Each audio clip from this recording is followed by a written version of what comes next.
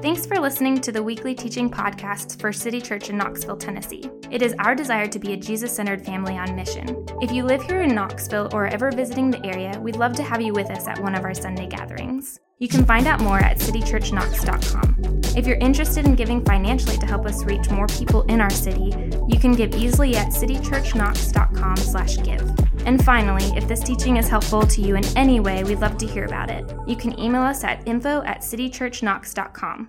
With that being said, here's this week's teaching. Well, hey, church family, thanks for tuning in once again to this week's teaching. I decided to switch up the scenery just a little bit and film it upstairs. Maybe this will make us really, really excited about the day that we get to meet in this room again, or maybe it'll just make us super sad that all these seats are empty and that we don't get to be in here right now. Either way, just decided I'd switch it up. Really, it was just because there was better light in here than our dungeony basement office. So that's what we're doing. But if you have a Bible, go ahead and turn with me to the book of 1 Peter, chapter 2.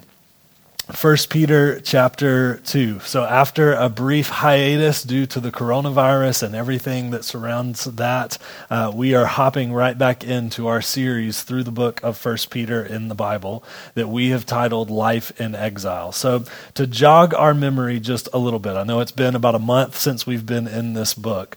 The overall purpose of the book of 1 Peter was to help ancient followers of Jesus learn how to relate to the society around them. That is Peter, the author's primary goal in this letter. The people that he writes to were followers of Jesus living in a world, in a society that didn't much like them or care for them, and often was very skeptical of them, was very suspicious of those followers of Jesus. And so Peter is trying to help these followers of Jesus know how to live in that type of an environment. So where we left off about a month ago in this book, Peter was actually talking specifically about how they should relate to the governing authorities and political figures of their world. So if you missed that, feel free to go back, grab the podcast. It was a whole lot of fun. I made everybody mad on both sides of the political aisle, and then after that, we decided to never meet in person on Sunday ever again. So that's kind of what we covered there, but that's what we talked about. We talked about how we relate to governing authorities and political figures of our day. And so today, what Peter is going to get into in today's passage is another specific application of this big picture idea. But this one is going to require that we do some work before we can really apply it directly to our world today. So let's just dive into the passage. I'm actually just going to read the entire thing for us, verses 18 through 25, and then we'll go back and sort of work our way through it little by little. 1 Peter 2, starting in verse 18. It says, "Servants, be subject to your masters with all respect, not only to the good and gentle, but also to the unjust. For this is a gracious thing when, mindful of God, one endures sorrows while suffering unjustly. For what credit is it if when you sin and are beaten for it, you endure? But if when you do good and suffer for it, you endure, this is a gracious thing in the sight of God. For to this you have been called, because Christ also suffered for you, leaving you an example so that you might follow in his steps. He committed no sin, neither was deceit found in his mouth. When he was reviled, he did not revile in return. When he suffered, he did not threaten, but continued entrusting himself to him who judges justly. He himself bore our sins in his body on the tree, that we might die to sin and live to righteousness. By his wounds you have been healed. For you were straying like sheep, but have now returned to the shepherd and overseer of your souls." So, Peter kicks off this passage with servants, and the most literal translation of that word is actually bondservants, or rather slaves. Be subject to your masters. So obviously, we have got our work cut out for us with this passage. The fact that the Bible brings up the idea of slavery and says anything about it other than abolish it entirely is usually really difficult for us as modern Americans, and understandably so. After all, it is passages like this one that early colonial Americans used to justify the African slave trade. People who were Christians, or who at least claimed to be Christians, would point to passages in the Bible like this one and say, see, God is totally okay with slavery, because here the Bible says that slaves should be subject to their masters. Now, we're going to see here shortly how that is a pretty shallow, uninformed reading of these passages. But on the surface, at least, when you just read what the passage says, you can see where they got that from. So this is a really difficult passage for us, no doubt about it at all. So to start off, we need to ask the question, does the word slaves mean the same thing to Peter that it means to us today? That's really important to understanding what Peter is and isn't saying in this passage. We cannot just assume that a word in the Bible always means the exact same thing to its audience that it means to us today, because there are usually cultural differences between their society and ours. So to illustrate that with a really silly example, there is a verse in Luke chapter 17 where we read that Jesus traveled from Nazareth to Jerusalem. Now, the shortest route between those two places was about 64 miles. So we could assume when we read that when it says Jesus traveled that distance, it means what the word travel means to us today, that Jesus hopped in his energy-efficient Prius, because everybody knows Jesus would drive a Prius. He popped in his Chance the Rapper playlist on Spotify, naturally, and zoomed about an hour up the road to Jerusalem. We could assume that that's what it means, because that's what the word travel means to us today. But that's not what the word travel meant to people back then.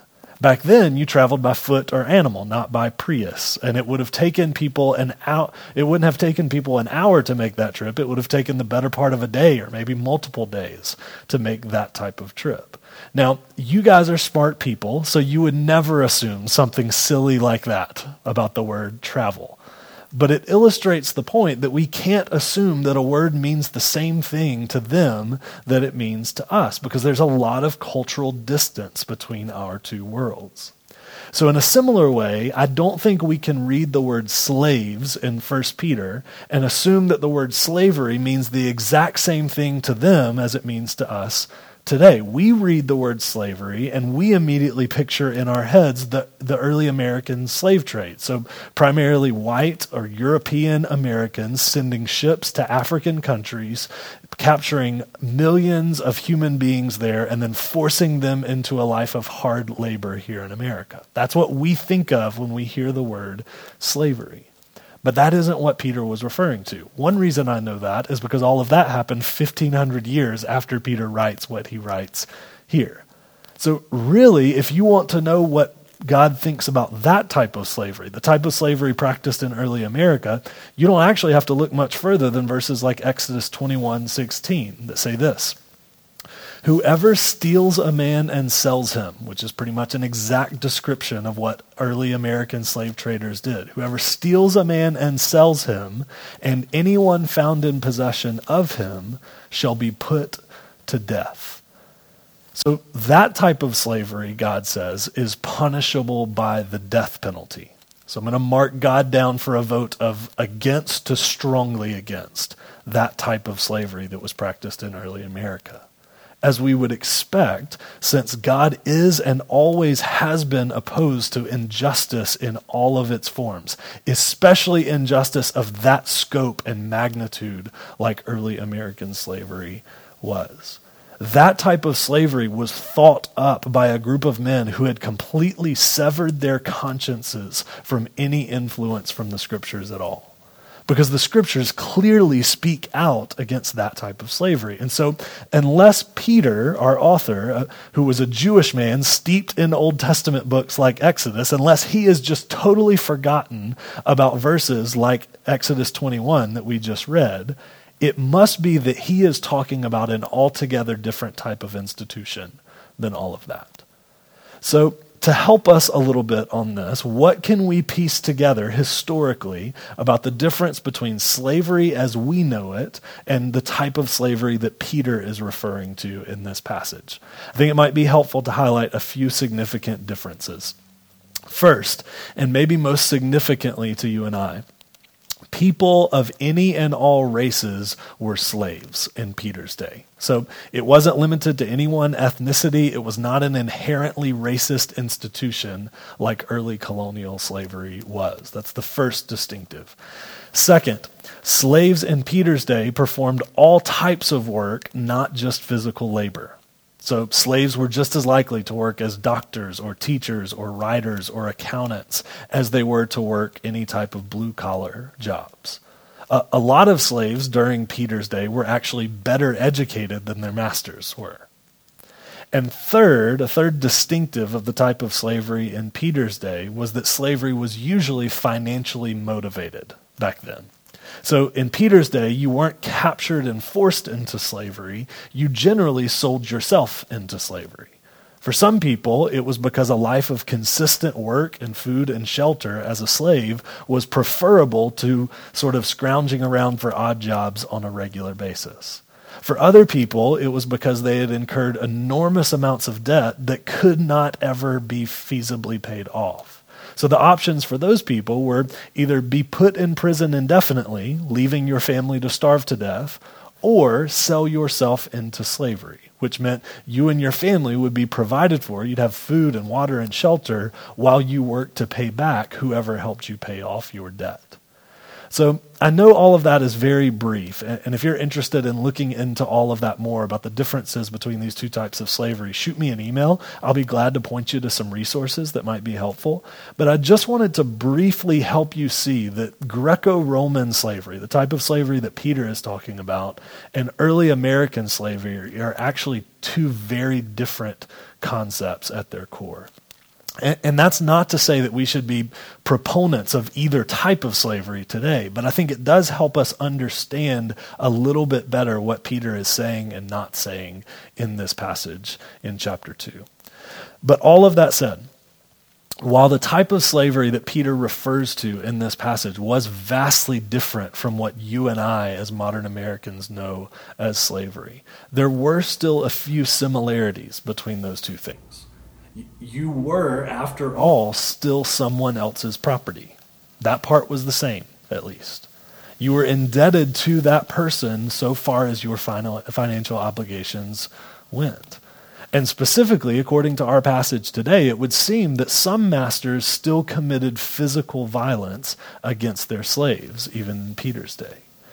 Now, in today's world, if someone commits any type of physical violence against us, we, generally speaking, have legal recourse that we can take in response to that, right? So we can have them charged with assault or battery or domestic violence or harassment or whatever the charge might be. And let me be very clear on this. We should take that type of legal action in those scenarios. If anyone tries to tell you that verses like these in the Bible mean that you should just put up with abusive behavior towards you and not say anything about it and just submit to it, not only is that person very bad at reading the Bible in context, they are a dangerous person, and you should respond to that accordingly. So I want to be crystal clear on that part. But that being said, we have to keep in mind as we read this passage that Peter is writing to a society that did not have the same type of legal actions that they could take like we do. People who were slaves in his day did not have the same type of rights that their masters did. So they couldn't just appeal to the authorities like we can today. And so it's not a perfect parallel, but try to imagine telling a Jewish person living in Nazi Germany that they should call the authorities to report being mistreated. That just wasn't a thing. That wasn't an option. It was actually the authorities that were doing the mistreating. So it wouldn't do them any good to do that. And while the ancient Roman Empire was not Nazi Germany, it was similar in the way that these people in slavery often did not have legal options. They didn't have legal recourse they could take for being mistreated. So they had to come up with other types of responses. And that is what Peter is trying to help them with in our passage today.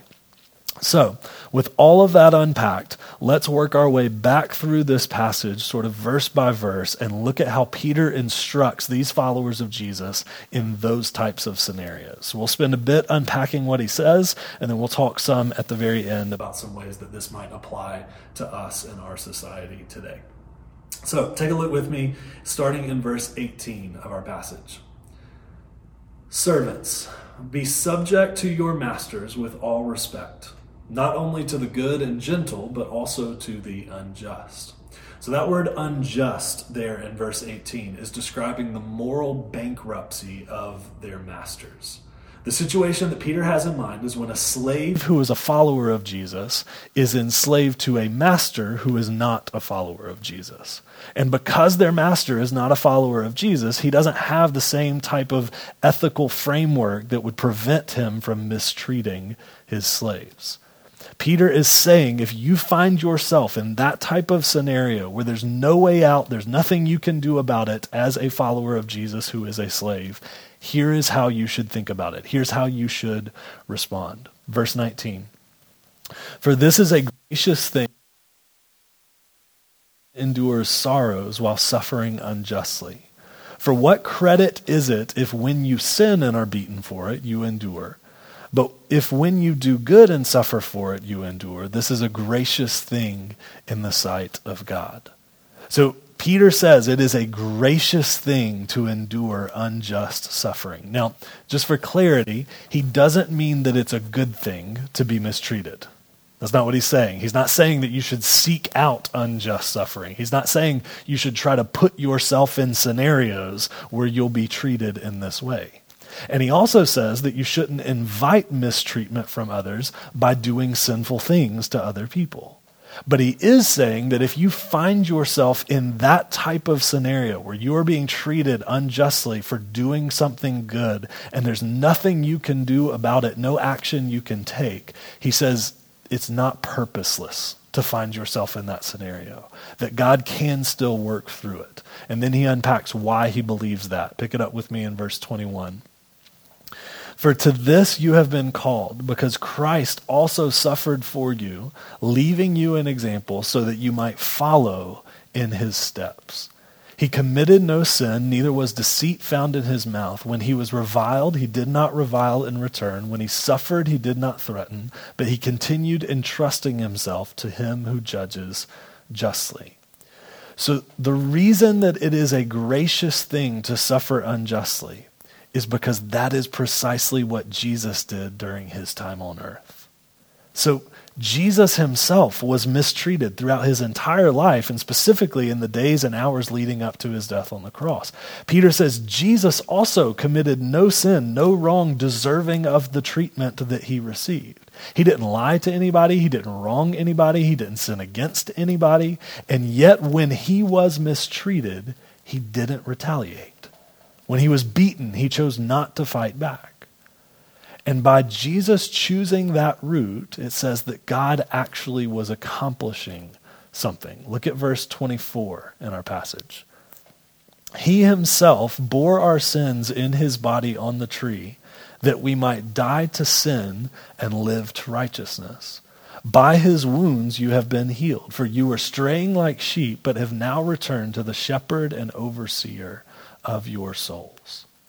So the historic Christian understanding is that when Jesus was mistreated and beaten and mocked and executed, when all of that happened, that wasn't just one more example of someone dying an unjust death.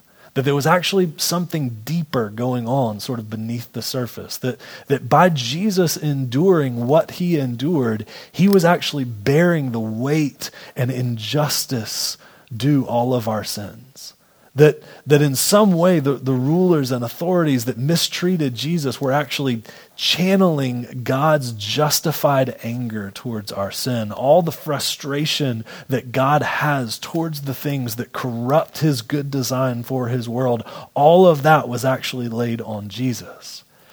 And so when Jesus hung on the cross, he was actually intercepting that frustration, that justice on our behalf. So even though the rulers and authorities were acting sinfully and were acting unjustly, God was actually accomplishing something through all of that. The healing that each of us needed for our sin. So Peter unpacks all of that for his audience in this passage, hoping that they will start to connect the dots. That if God could accomplish something good through Jesus' mistreatment, he may also be able to accomplish something good through their mistreatment. That by them enduring unjust suffering, God might be accomplishing something behind the scenes that they are unaware of. So what type of thing would that be exactly that God would be accomplishing? Well, back in verses 11 and 12 of chapter 2, if you can remember back to when we covered those verses, Peter said that followers of Jesus should live honorable lives towards the world around them in hopes that God might use that to draw people towards himself. So it seems like what Peter is saying here is that when Christian slaves endure mistreatment from their masters, that God might use that endurance to expose the injustice of those masters, to convict them of that injustice, and maybe, just maybe, to draw those masters to the way of Jesus as a result. Maybe that's what Peter means when he says that enduring mistreatment is, quote, gracious. He means that it extends grace to those mistreating you. Because we are, in a very Jesus-esque way, absorbing their wrongdoing onto ourselves, which may give them an opportunity to experience healing for their sin, for them to be rescued into the family of Jesus. That's the idea in Peter's head. So I've always loved the way that Martin Luther King Jr. put all of this. He once said it this way. He said, "I have been arrested 5 times and put in Alabama jails. My home has been bombed twice. A day seldom passes that my family and I are not the recipients of threats of death. I have been the victim of a near fatal stabbing. My personal trials have also taught me the value of unmerited suffering. As my sufferings mounted, I soon realized that there were 2 ways I could respond to my situation, either to react with bitterness or to seek to transform the suffering into a creative force. I decided to follow the latter course. Recognizing the necessity for suffering, I have tried to make of it a virtue. If only to save myself from bitterness, I have attempted to see my personal ordeals as an opportunity to transform myself and to heal the people involved in the tragic situation which now obtains. I have lived these last few years with the conviction that unearned suffering is redemptive." That unearned suffering is redemptive. Did you hear that? That's precisely what Peter is saying in this passage. That not only can mistreatment be endured, but that God can work through it to accomplish absolutely beautiful things. Now, let me just pause and acknowledge how difficult this idea probably is for most of us. It is so difficult for us to imagine as Americans that we should ever be mistreated, much less that God might accomplish something good through that mistreatment. But that is what Peter lays out in this passage. And just before we start thinking that that is some sort of radical, far-fetched sort of idea, I would encourage you to consider something with me. Consider that almost without exception, the places where the church is growing the most, where people are coming to Jesus by the thousands or even millions, are the countries where Christians are most persecuted and mistreated. I'm talking about places like China and Iran, places like North Africa, places where the government is doing their best to stomp out the growth of Christianity through persecution and lengthy prison sentences, and the church is growing lightning fast as a result. So it would seem that Peter is onto something here. It would appear that God really can work in incredible ways through his people being mistreated. And inversely, isn't it interesting that in societies where Christianity is actually very socially acceptable and isn't persecuted much at all, that in those places the church is often in decline. Now, obviously, that's not me saying that I want to be persecuted, okay? I quite appreciate not going to jail for being a Christian. It's just a general observation that proves Peter knows what he's talking about. That God often uses the mistreatment of his people to draw people towards himself. So, if nothing else, all of this is food for thought, right? That the undeniable pattern from Scripture and from church history is that by enduring mistreatment, we actually have an opportunity to put Jesus on display, who also endured mistreatment. And that God might use all of that to draw more and more people to the way of Jesus. So with all of that unpacked, let's just wrap up for a little bit by talking about what all of this might mean for us today. Given that we are not in the same cultural situation as Peter's audience, at least not most of us listening to this, how should we think about this whole thing? As I said earlier, the point of this passage definitely isn't that we should be pro-slavery. That should be obvious at this point. The point also isn't that we should invite physical violence against us, or even that we should endure things like violence or harassment or abuse without reporting it to the authorities. That's not the point either. But I do think we can learn some things from this passage about how we should respond to being mistreated as followers of Jesus. I think for most of us, our sort of knee-jerk response anytime we are mistreated is to assert our rights and then bail on whatever situation it is, right? So if people are mean to us at work, we call it a toxic workplace environment and we quit that job. If a friend offends us or does something that hurts our feelings, we call them an unsafe person and we stop hanging out with them entirely. Now listen, there is such a thing as a toxic workplace environment. That's a real thing. There is such a thing as unsafe people. Those are both actual things that exist. But listen, if we use terms like that just to describe any situation that we're in that we don't happen to like, eventually terms like that start to have no meaning at all. They don't mean anything like what they're supposed to mean because we're just throwing them out there for any adverse situation we find ourselves in. And if that's how we respond to adverse situations throughout our life, we will never learn how to navigate adversity as human beings. We will go from job to job, friendship to friendship, relationship to relationship, always baffled as to why people in each of those situations don't treat us as well as we think we should be treated. But the truth is that we actually need some adversity in our lives in order just to grow as human beings, in order to grow and mature. So best-selling author Greg Lukianoff puts it like this. So this is a very long quote, and to be honest, a very blunt quote, but I think it is so very good. So I'm going to read this to you. From time to time in the years to come, I hope you will be treated unfairly so that you will come to know the value of justice. I hope that you will suffer betrayal because that will teach you the importance of loyalty. Sorry to say, but I hope you will be lonely from time to time so that you don't take friends for granted, a lesson that probably a lot of us are learning right now during social distancing. But he continues, I wish you bad luck, again, from time to time so that you will be conscious of the role of chance in life and understand that your success is not completely deserved and that the failure of others is not completely deserved either. And when you lose, as you will from time to time, I hope every now and again your opponent will gloat over your failure. It's a way for you to understand the importance of sportsmanship. I hope you'll be ignored so that you know the importance of listening to others. And I hope you will have just enough pain to learn compassion. Whether I wish these things or not, they are going to happen.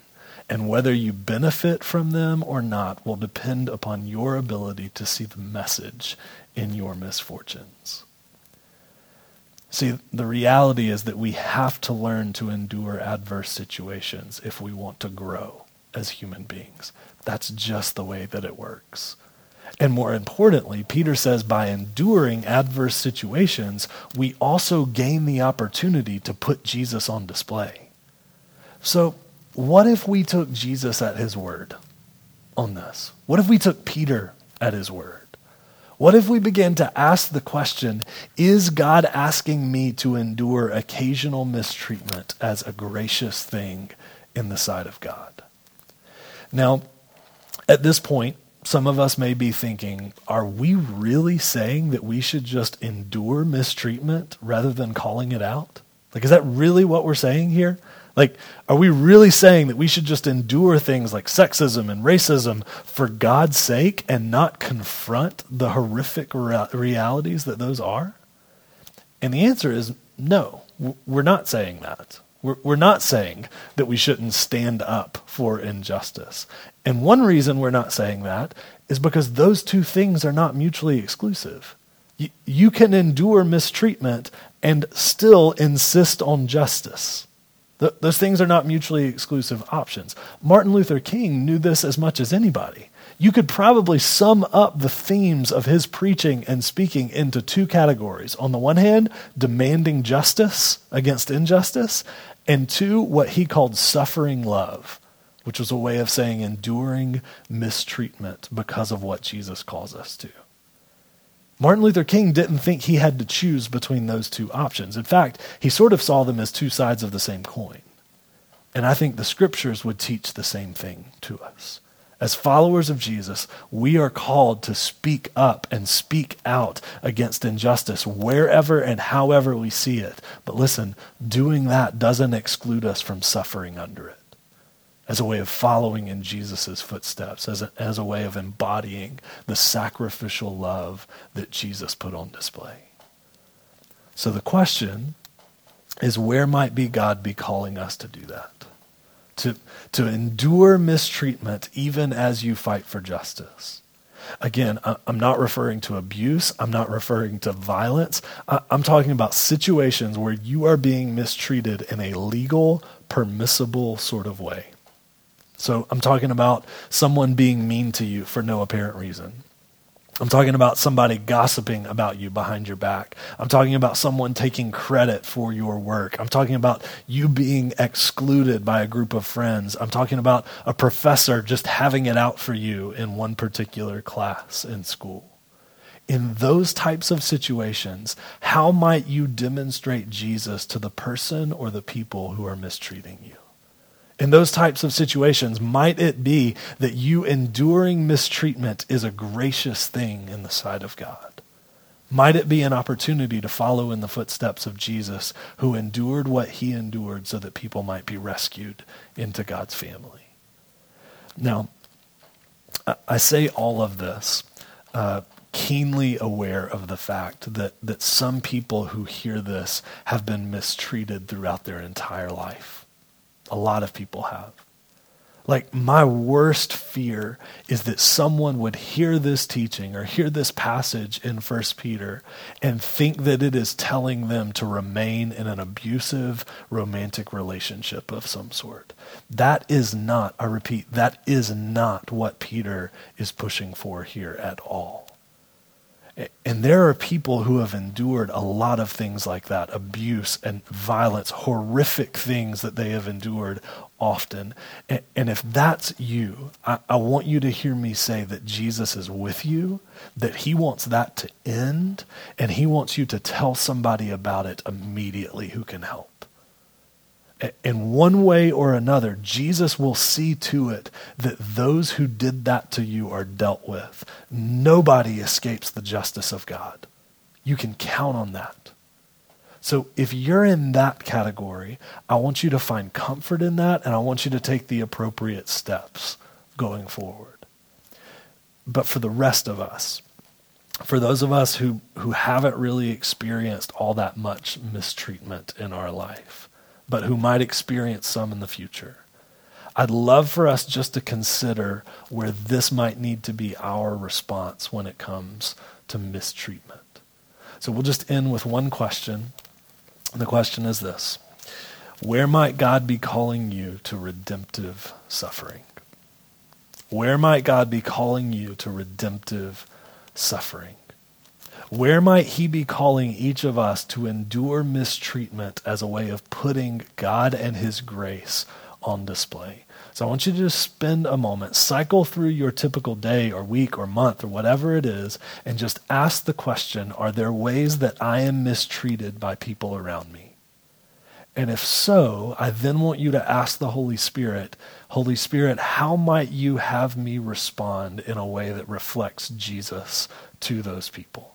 So I'm going to pray for us, and then once I'm done praying, I just want you to spend some time processing that question, maybe journaling through it for a bit before you move on to whatever is next in your day. So let me pray for us. Father, we thank you for the example of Jesus.